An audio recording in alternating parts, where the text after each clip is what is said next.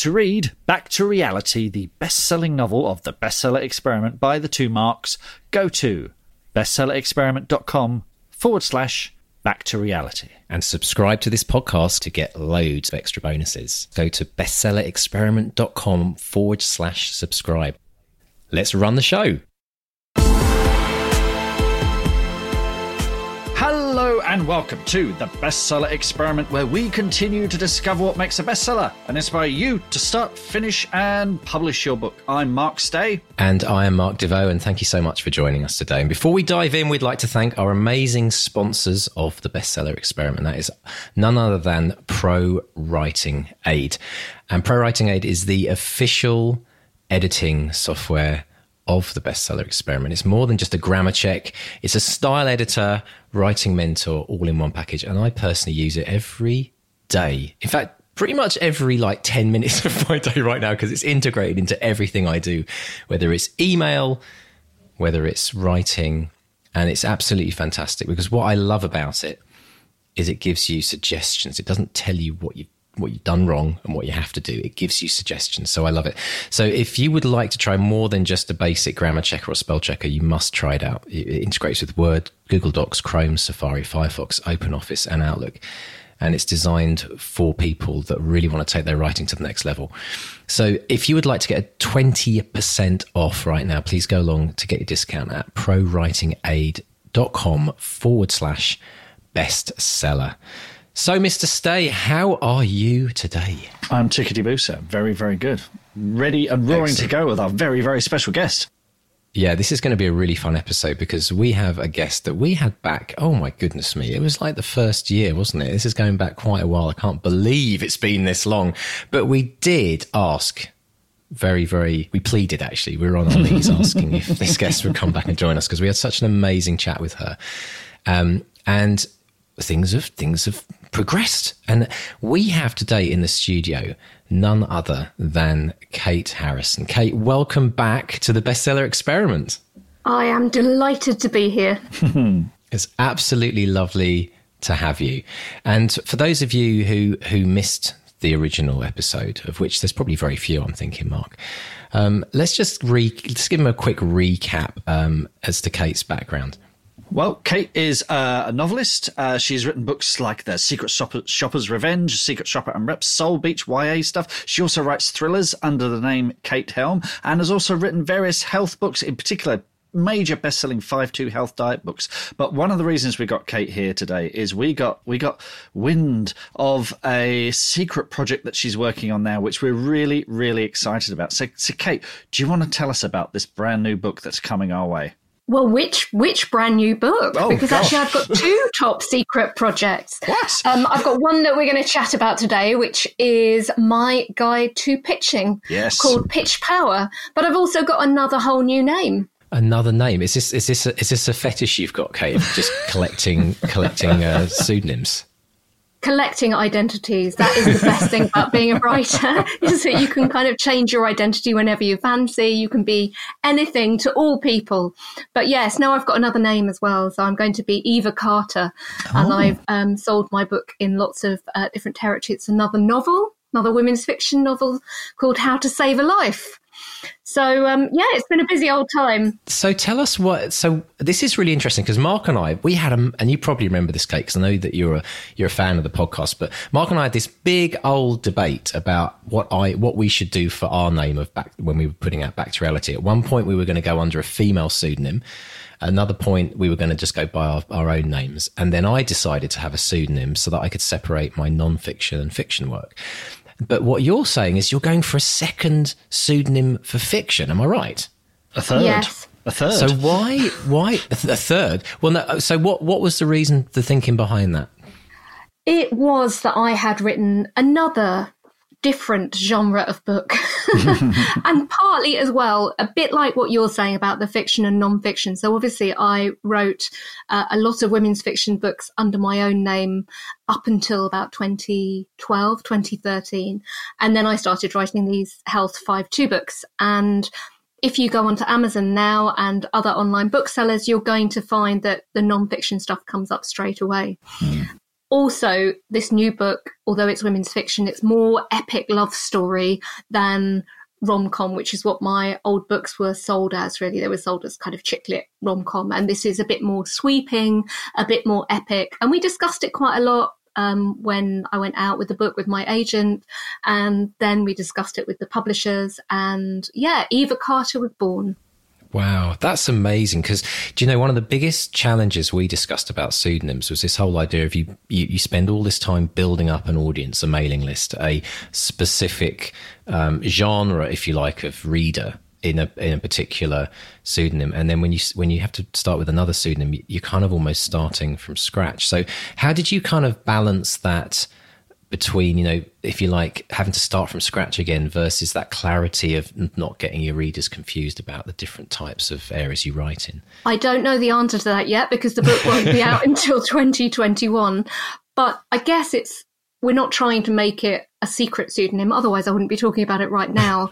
So, we can ask everyone just to keep secret if you like this. You know, yeah, everyone who's listening, we could just make a pact. yeah, careless talk cost books on sales. I don't know. You know, let's see if it works or not. I hope it does. But I think it was just that thing. Particularly, it's those pesky algorithms again. Yes, I was going to ask: is it the also bought algorithm thing? Because, like you said, the 5.2 health books, they do come up as top search results. So any new novel from Kate Harrison would be maybe, below the line when it comes up. So was that the main thrust of your thinking with that? That's one of the thinking. And I think also just when we went out on submission with the book, it's nice to have a completely fresh eye when you're sending work to editors and so on. They're obviously going to have preconceptions about my books. Maybe they do. Maybe they've never heard of me. It doesn't make a lot of difference. But, that was partly it to let's go out with this and see what happens with it. And then let's have that discussion about the pseudonym or not. I mean, the strange thing is, of course, that there is a lot of crossover between women's fiction and people who buy my health and diet books. So it's, who knows? It's an interesting one, isn't it? I guess one of the interesting things about this is it's a nice problem to have from your perspective because your non-fiction has been so successful. I think I remember you telling us how many books you'd sold non-fiction. It's up there, isn't it? I've kind of lost track, but it was certainly heading for 1 million. Worldwide. Just to help put that into perspective for the listener, this is a good problem to have that you have to choose a separate. So, I mean, it's one of those things where on the bestseller experiment, we talk about people, and you're an incredibly interesting guest because it's quite rare that we find someone who's had huge success in both non-fiction and fiction. And that also gives you the platform really to be an expert in how to pitch a book and also how to write a good blurb. Because the other thing we're going to be focusing on today, folks, is we've asked our listeners to send in some of the blurbs of their books that are up on Amazon. And Kate is a bit of a wizard, or wizardess, sorceress maybe, when it comes to looking at the pitch and making all of the changes needed to kind of really improve, because that's one thing that we haven't really looked at much on the podcast, and we know that it's huge, isn't it, Kate? I mean, the blurbs on the back of the book, it's would you say it's the second most important thing after the cover? I haven't got the research to back it up, but if you think about it as a journey, then it does start with the cover and the title. And the title, in fact, I would argue is part of the pitch. And really it's leading people along a line towards needing to get hold of your book and to start reading it right now. And that applies not only to readers, but also if you're pitching agents or publishers direct, because they want to be experiencing that excitement as well. Having said that, although I'm calling the book Pitch Power, sometimes people really respond badly to the word pitch. And I would argue that pitching is the opposite of the hard sell. For me, at least, it's about really drilling down and looking in depth at your book, your writing, your background, your motivations as a writer, and then looking at what it is you've produced, what the story is, what you're going to be offering to the reader, and then selling off the back of that. So you're not doing the hard sell and saying, I'm trying to sell this book to absolutely everybody. You're really understanding your own USP as a writer, and then you're using that to discover your audience, to signpost correctly to the people who are going to enjoy it most. Because we all know from bad reviews, there is no point in selling your book inappropriately to someone who's not going to enjoy it. But it takes quite a deep understanding that's often hard to get as a writer of your own work to do that. And that's what I'm going through in the stages that I've got, to help you, give you that perspective and then see how you can stand out.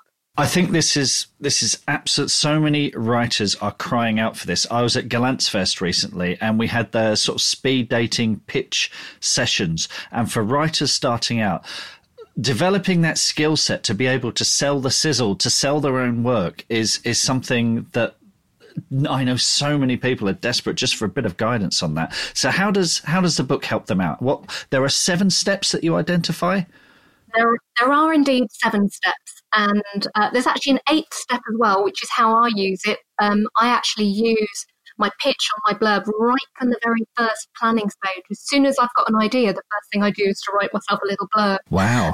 So you can actually use it that way as well, which is what I mean. It's quite a holistic, not holistic in a kind of lentils and macrame way, but a holistic approach to your writing. Well, there's nothing wrong with either lentils or macrame. Definitely not. But, it's applicable, I think, to everybody. And so my stages are, it starts off with the title, as I've said, because I think the title is actually the most important thing to start with, alongside the cover. But as a writer, you don't have control of that at the beginning of the process anyway. It's title, then it's hook.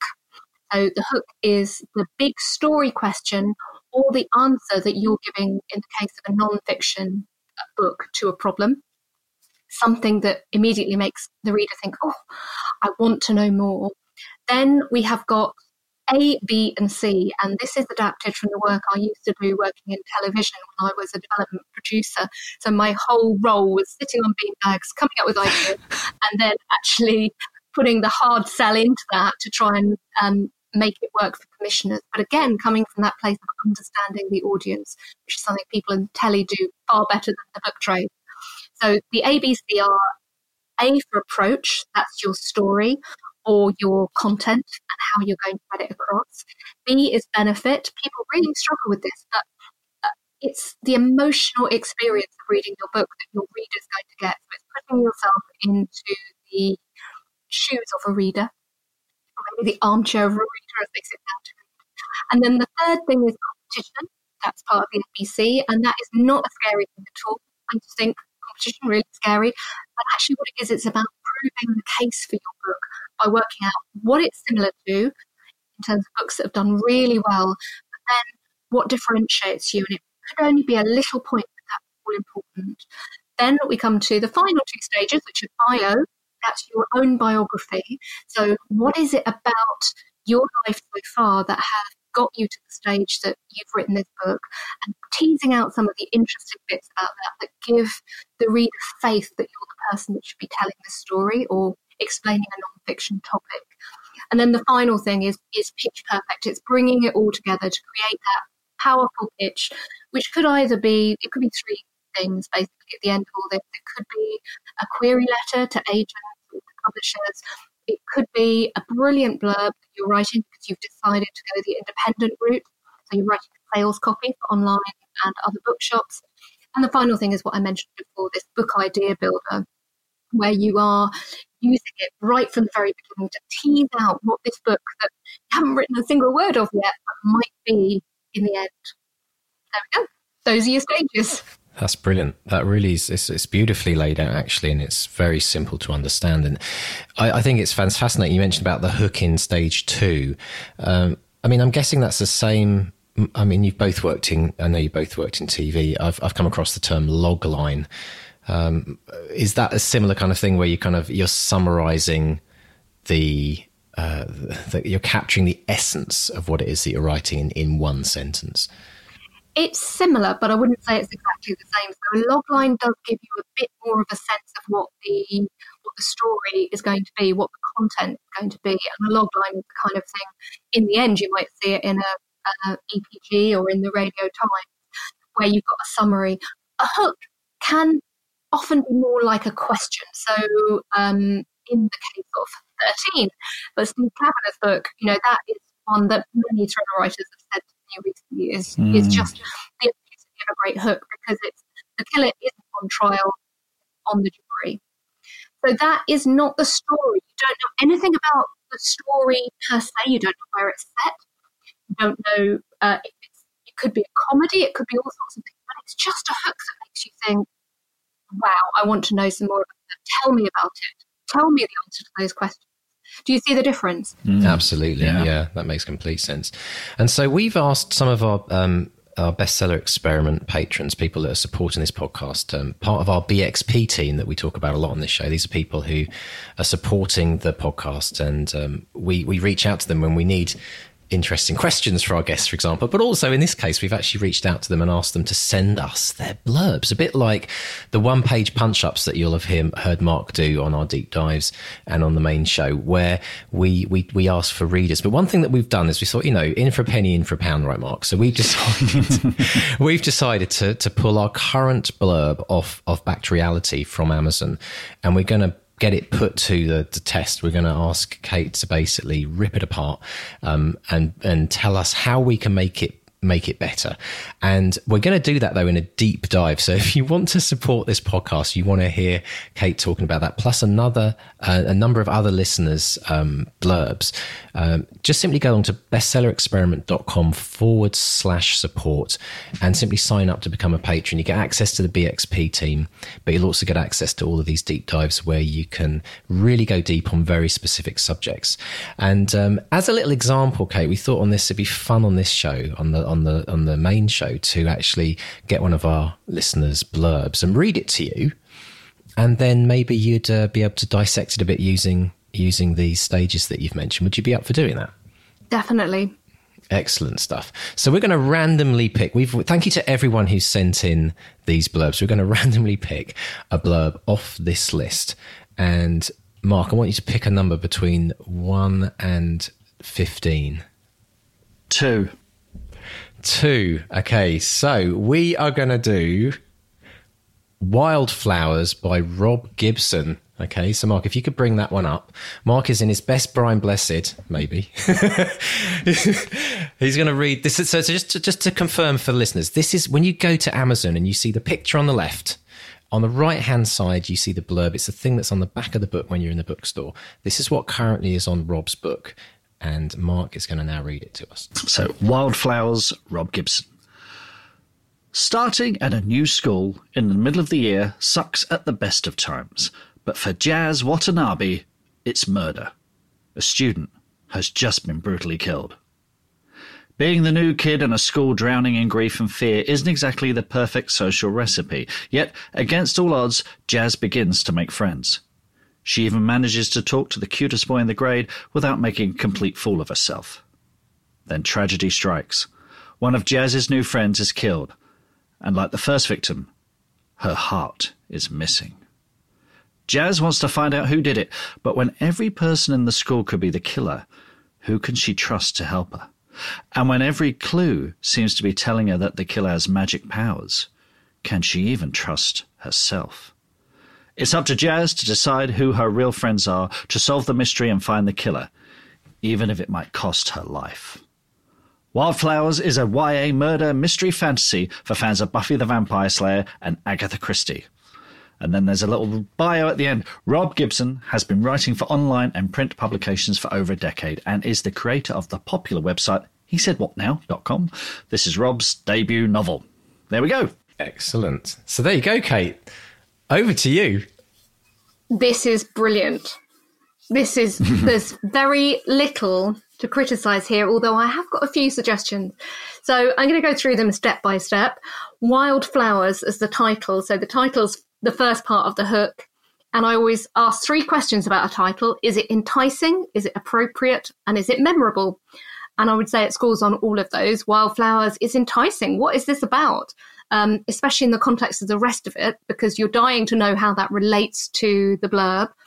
Is it appropriate? Well, seems to be. And is it memorable? Yes, it's short, it's pithy. You're going to remember that one. The first line, I just think is fantastic. Starting at this new school in the middle of the year sucks at the best of times. It sounds really lighthearted, and then straight into murder. A student's just been brutally killed. What I like about this, it's got irony. That's often a feature of a really good hook or a really good title. And it's got a certain dryness of tone to it as well that I really like. Then we're going through as it builds into the school being full of grief and fear, and she's making friends. We're already kind of empathizing with her because we've got her in that situation. We know she's our main character, and kind of bingo, we're with her.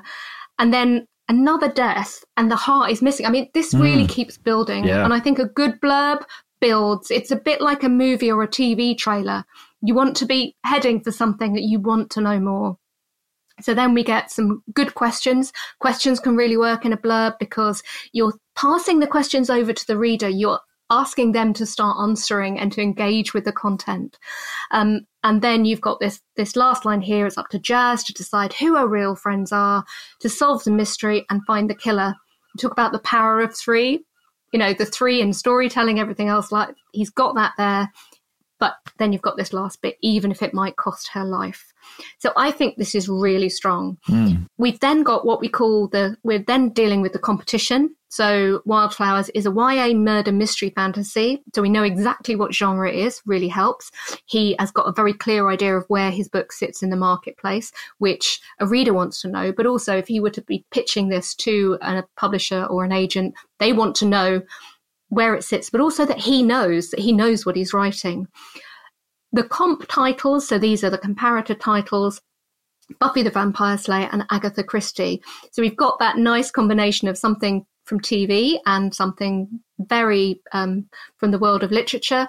The only thing I would say here, and this would be one of my suggestions, is if this is YA, could he come up with more contemporary comps?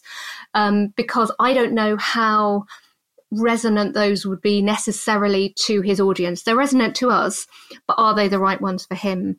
And then he's also got a simple, nice, well done bio. It doesn't take us into vast amounts of detail about his life and times. The only thing I would say there would be, maybe could there be a hint about why he's writing YA? Was he a great fan of Buffy? That might be a place to put in the Buffy reference if he could come up with a more contemporary one under the comp titles. Was a massive Buffy fan. My only two final points, and this is lovely and pithy, but with a few more words, you could add in maybe a tiny little bit more about Jazz, kind of what's her background, why has she joined this school all of a sudden, what makes her think that she might even have magic powers, just a tiny hint at that. It's American set, I think I'm guessing here, because it's the grade, the cutest boy in the grade. I wouldn't mind one or two words about where the setting is for this school. Is it urban? Is it rural? And a tiny weeny hint about how it relates to Wildflowers as a title. But otherwise, I would say it's perfect. Not much to correct here at all. That's fantastic. Yeah, I think I liked what you said about the idea of the referencing the comp titles, as you call them, competitive titles. One of the things that I find fascinating is everyone does this because we have to. I mean, it's one of those things a lot of people groan at and think, well, my book's unique and it's got its own place. But I think it's all about, in some ways, making it easier for fans to pigeonhole it, that it could be something they'd like. Now, you mentioned about this contemporary versus kind of old school. I'm wondering if Rob is really into Agatha Christie and that's where his love of murder mystery comes from. But like you say, do YA read Agatha Christie? So my question to you is, Kate, do you think, how is the best way of doing this when you have to put titles and reference other things? There's always the for fans of, and there's also the kind of the mashup idea. Imagine so and so, this book meeting that book. What do you tend to guide people on when you're using external references to your own work? I think that it depends on the genre.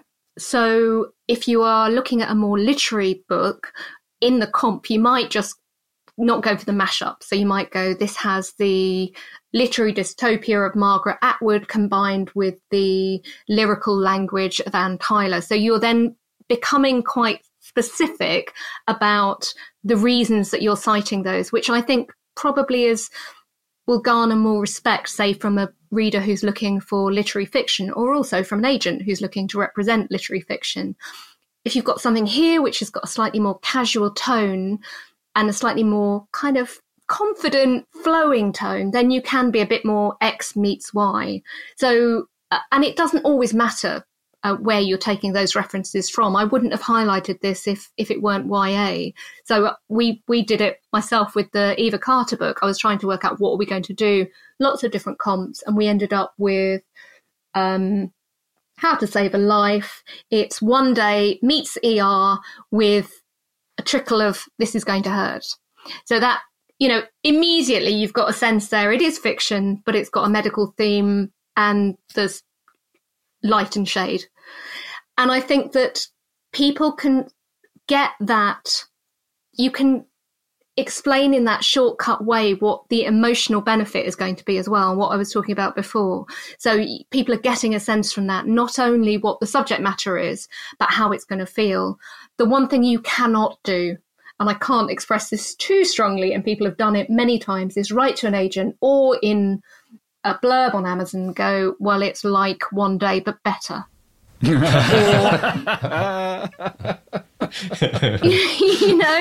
people do that all the time in conversation. There's an arrogance. Don't be arrogant. It's like when people in a blurb, and obviously one of the final elements from the pitch power, kind of one of the outcomes could be writing a query letter.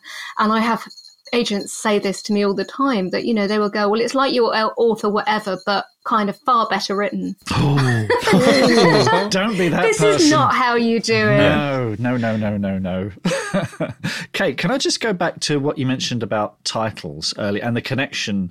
Because I failed to make a connection between Wildflowers and the content. I mean, like say, Rob's done an amazing blurb here. It really drags you in. But that title feels a bit flowery, frankly. And I've noticed a trend. I don't know if you've seen, we were talking about this on the podcast a few weeks ago, Mr. D, about sort of Netflix titles are getting very on the nose, Criminal, Sex Education, Tall Girl. In a world where we have less time to pick things out, do we need to have titles that are more on the nose and more apposite about what the book is actually about? I think it depends what you're aiming at. And I think that if you have a really strong hook, as Rob does here, then you can get away with an oblique title, because think of the two as working together. I talk in the book as well about the idea of a shout line. So people who haven't come across that, the shout line is the subtitle effectively for a book. So it will usually appear under the cover. Often it's posed as a question. And that can be part of the hook, but it doesn't. You have to think of the two going together, because that's what you're presenting to the reader straight away. So Wildflowers works here because the hook is so strong. And also, I was thinking about it just now as we were talking about it. There is actually a program, I think, on Netflix at the moment that was on Channel 4 originally called Flowers, which was quite dark. Got Olivia Colman. I mean, what hasn't got Olivia Colman in it at the moment? But it has got Olivia Colman in it. The other thing actually that resonated with me here, and it'd be really interesting to know if Rob is listening and had thought of this, it also said to me Heathers. So do you remember the movie Heathers? Yes. That's very true, actually. So I think there was something subtextual going on there with me, thinking American high school, scary stuff. That's a good point. But I would like, as part of that blurb, as I said to you, I would like a little tiny bit more of a hint as to why this. Why Wildflowers for this? Okay. Yeah, and I think that's an interesting one, because I think that part of the allure now is trying to work out what Wildflowers is or are within the context of the story. And I guess that's something we'd find out if we pick the book up to read it. So I was just thinking, some of those titles you do get these very strong trends in titles, as we noticed. So we've been through the girls on the train and the with tattoos and goodness knows what. And now we seem to be moving on to women, but not exclusively. And we've had we've had Cafe Lit, which has, been a really successful area of women's fiction. I would say now we're in the very long specific titles for literary fiction for Uplit, which often feature a name. It'll be the Eleanor Oliphant journey kind of thing. Yeah. Yes. And they will have an unusual name. So let's dive in and we've got time to do another one, folks. So I think we'll dive in and do another one. So I'm going to ask Mark to pick another number between 1 and 15. 4. Number 4, let's have a look. So number 4 is Old Town by Darius Matthew. So Mark, would you like to read us that? Okay. Old Town. He should never have left home. A weekend phone call takes tech worker Leo away from the comforts of home and rushing towards the Scottish capital. Far from the tea rooms and tartan tourist traps usually frequented by visitors, he discovers Edinburgh's wicked heart, a maze of old streets that have remained unchanged for hundreds of years. Unprepared for what he finds, he must keep his wits about him as his trip descends into chaos. And the biography? Darius Matthew is an exciting new suspense author. Born and raised in Scotland, he has finally done what he wanted to do all along and make something up. He lives with his family in East London. And that's Old Town by Darius Matthew. So Kate, what do you make of that? Right. Okay. Well, there's some good bits and there's some bits, Darius, I'm afraid that I'm going to make some suggestions about. So we start with the title. Think of the title as a hook. Is it enticing?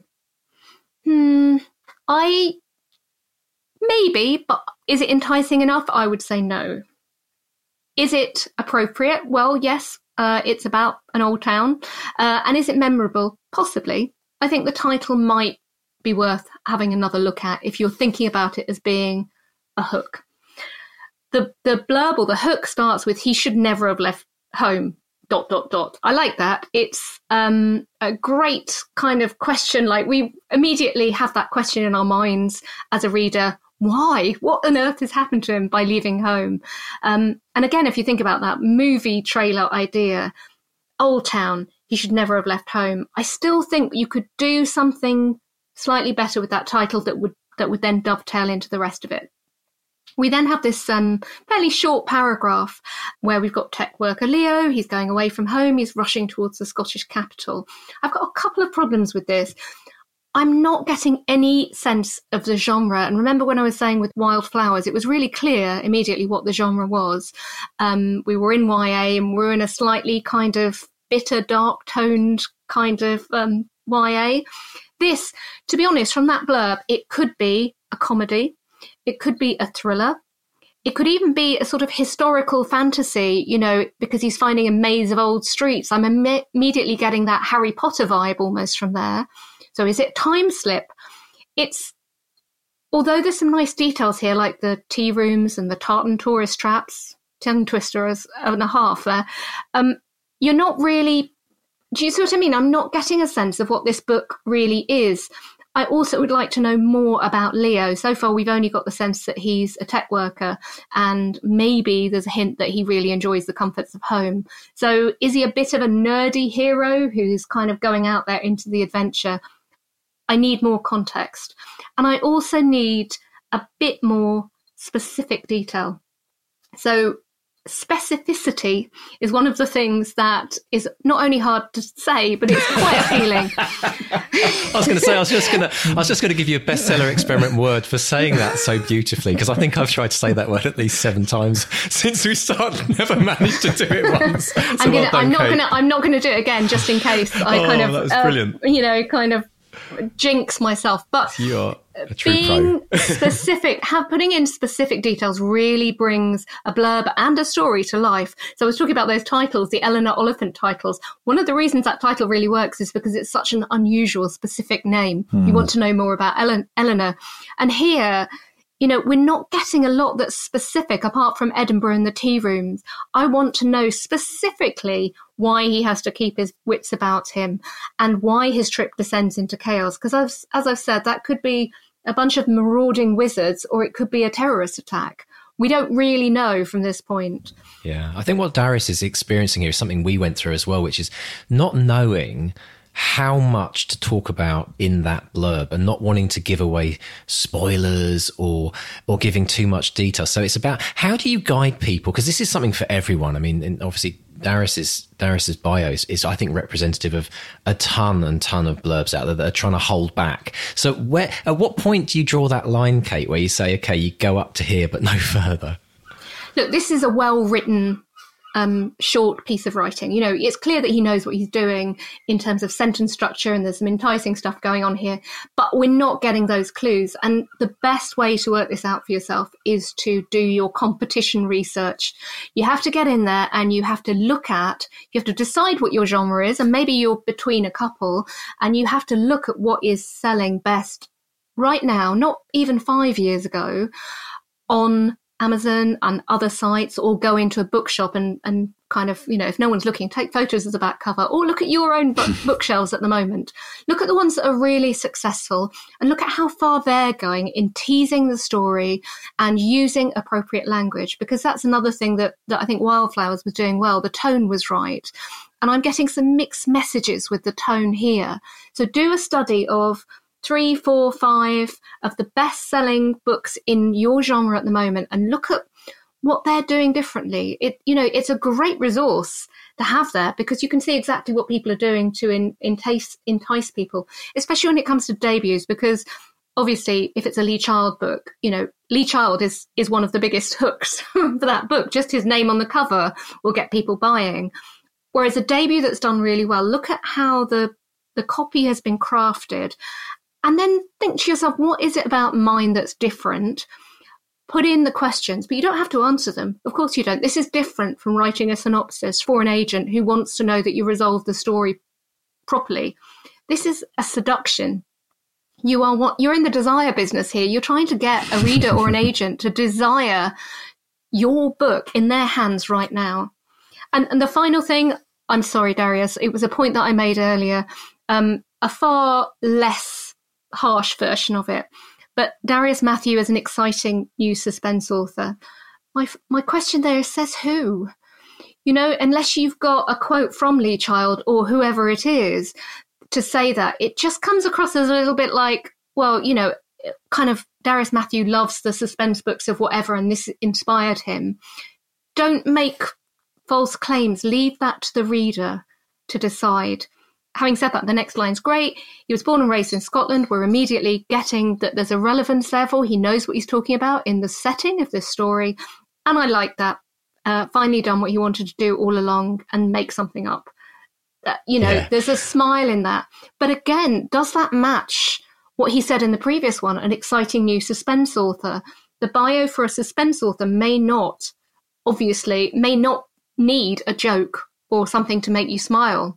Yeah, because you see what I mean? There's a mismatch. Yeah. It's almost like it does lead you down, because I suddenly see in that line, it made me smile and laugh when you know, and wants to make something up. And I think what that leads me down the road is, this author's got a good comedy value behind it, and that maybe is reflecting in the story, but there's none of that in the actual blurb itself. So maybe it's an interesting mix. I mean, the other thing that I think is missing is this idea of the competition for your book. Now, if you're going to set a suspense novel in Edinburgh, first of all, you're on Ian Rankin's turf. So what sets you apart from Ian Rankin, or even Quentin Jardine, who's another author who's, you know, sets his thrillers in Edinburgh?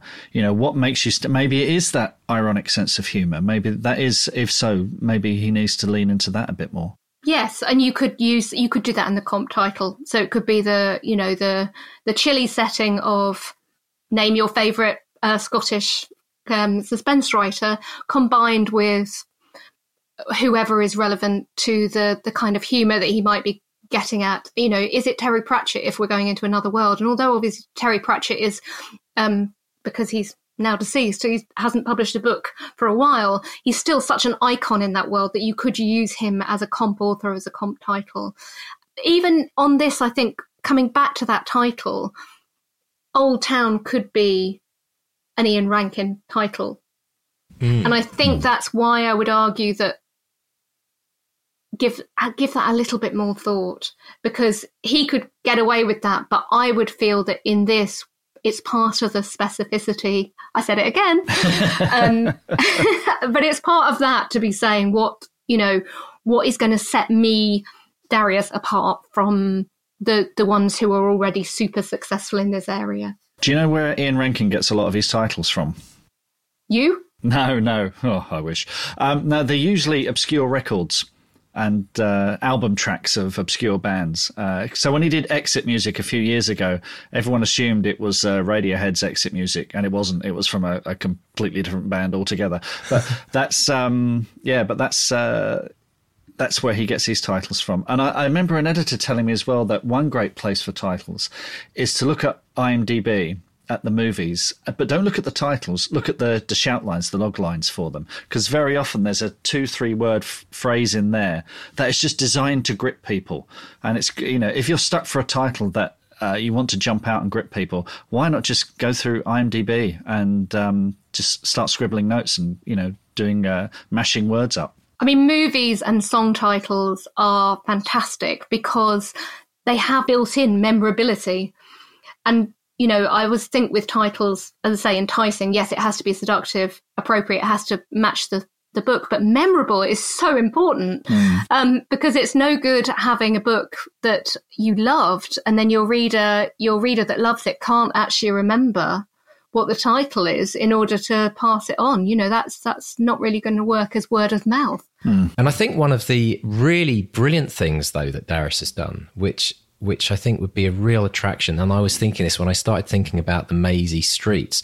I've been to Edinburgh and I've been in some of those little back streets. I think anyone who's been to Edinburgh and ever been on like one of those haunted tours that they do, they know exactly what we're talking about. So I think what grabbed me about this blurb is it appeals to anyone who's ever actually been to Edinburgh. And it's amazing to think, but Edinburgh is actually the second visited city after London in the UK. Did you know that? No.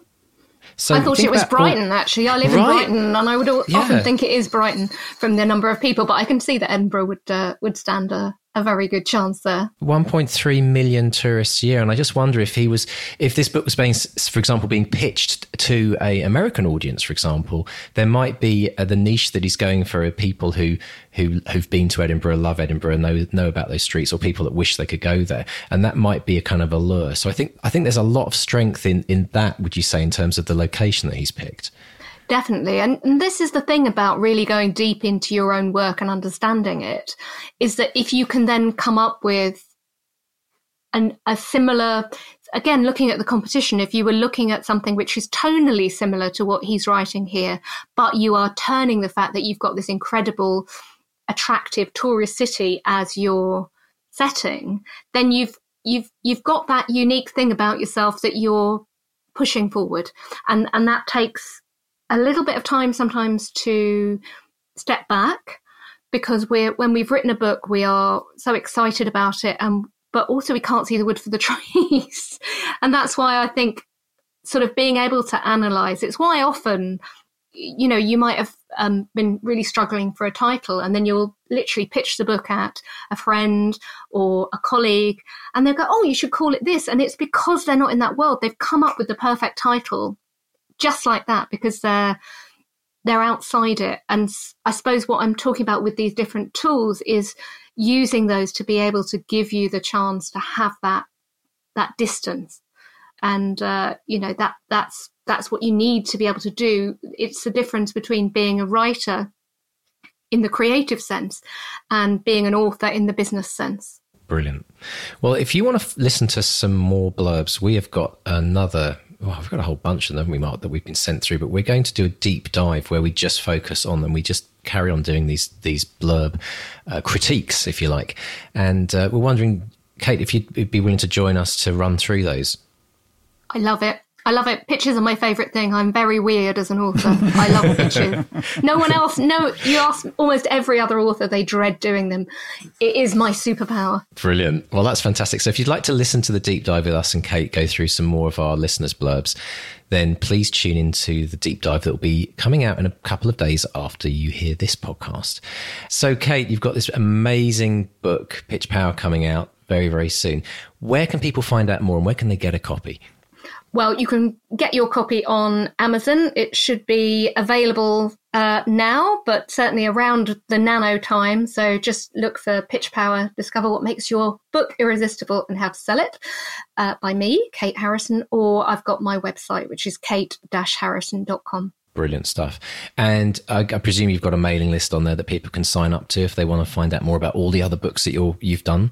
got a mailing list, and as well as the ebook itself, you will be able to follow a link from the ebook to get some downloadable worksheets if that's the way that you want to do it. Wonderful. And where do you frequent yourself on social media? You cross all the social media channels, or are there one? Yes, I'm on the Facebook, I'm on the Twitter, I'm on the Instagram. But I'm a bit sporadic because it depends how deeply I'm into writing something. Sometimes I find it a bit too much of a distraction, and I would never get it finished if I kept on the socials. And I think that is one of the number one challenges of every author. It's a lesson to be learned there, isn't there? Yeah. Indeed. It's a love-hate relationship. We love it, and there are times when we wish we could just keep writing, but not on social media. So brilliant. Well, thank you so much, Kate, for joining us today. And we'd like to wish you all the best in the release of your new book. It's really exciting, and we hope it actually helps so many of our listeners land whatever it is they're looking to do, whether it's to get that amazing blurb up, whether it's to find an agent to pitch their book to a publisher. And we look forward to chatting to you very shortly in the deep dive. Thank you. And listeners, if you've listened to this and you think, oh, I'd love my blurb read out, or I want to be involved in the one-page punch-ups, or I want to go to the live shows, come and support us on Patreon. There's 3 tiers. If you just want to support us, you can be a pensmith for $2 a month. For $5, you're a bestseller to be, and you get all those juicy deep dive episodes. For $10, and this is the one you want, you're a chart topper. You get the deep dives, access to our BXP group on Facebook, which is giving great value at the moment. Some amazing best-selling, award-winning authors on there giving advice. You get the episodes early, you get bonus episodes, and you can submit to our one-page punch-ups and live shows. So pop over to bestsellerexperiment.com/support. And if you want to get that 20% off Pro Writing Aid, go to prowritingaid.com/bestseller. Brilliant stuff. Thanks again so much, Kate. And it's a goodbye from Mark 1. And goodbye from Mark 2. Goodbye. Goodbye.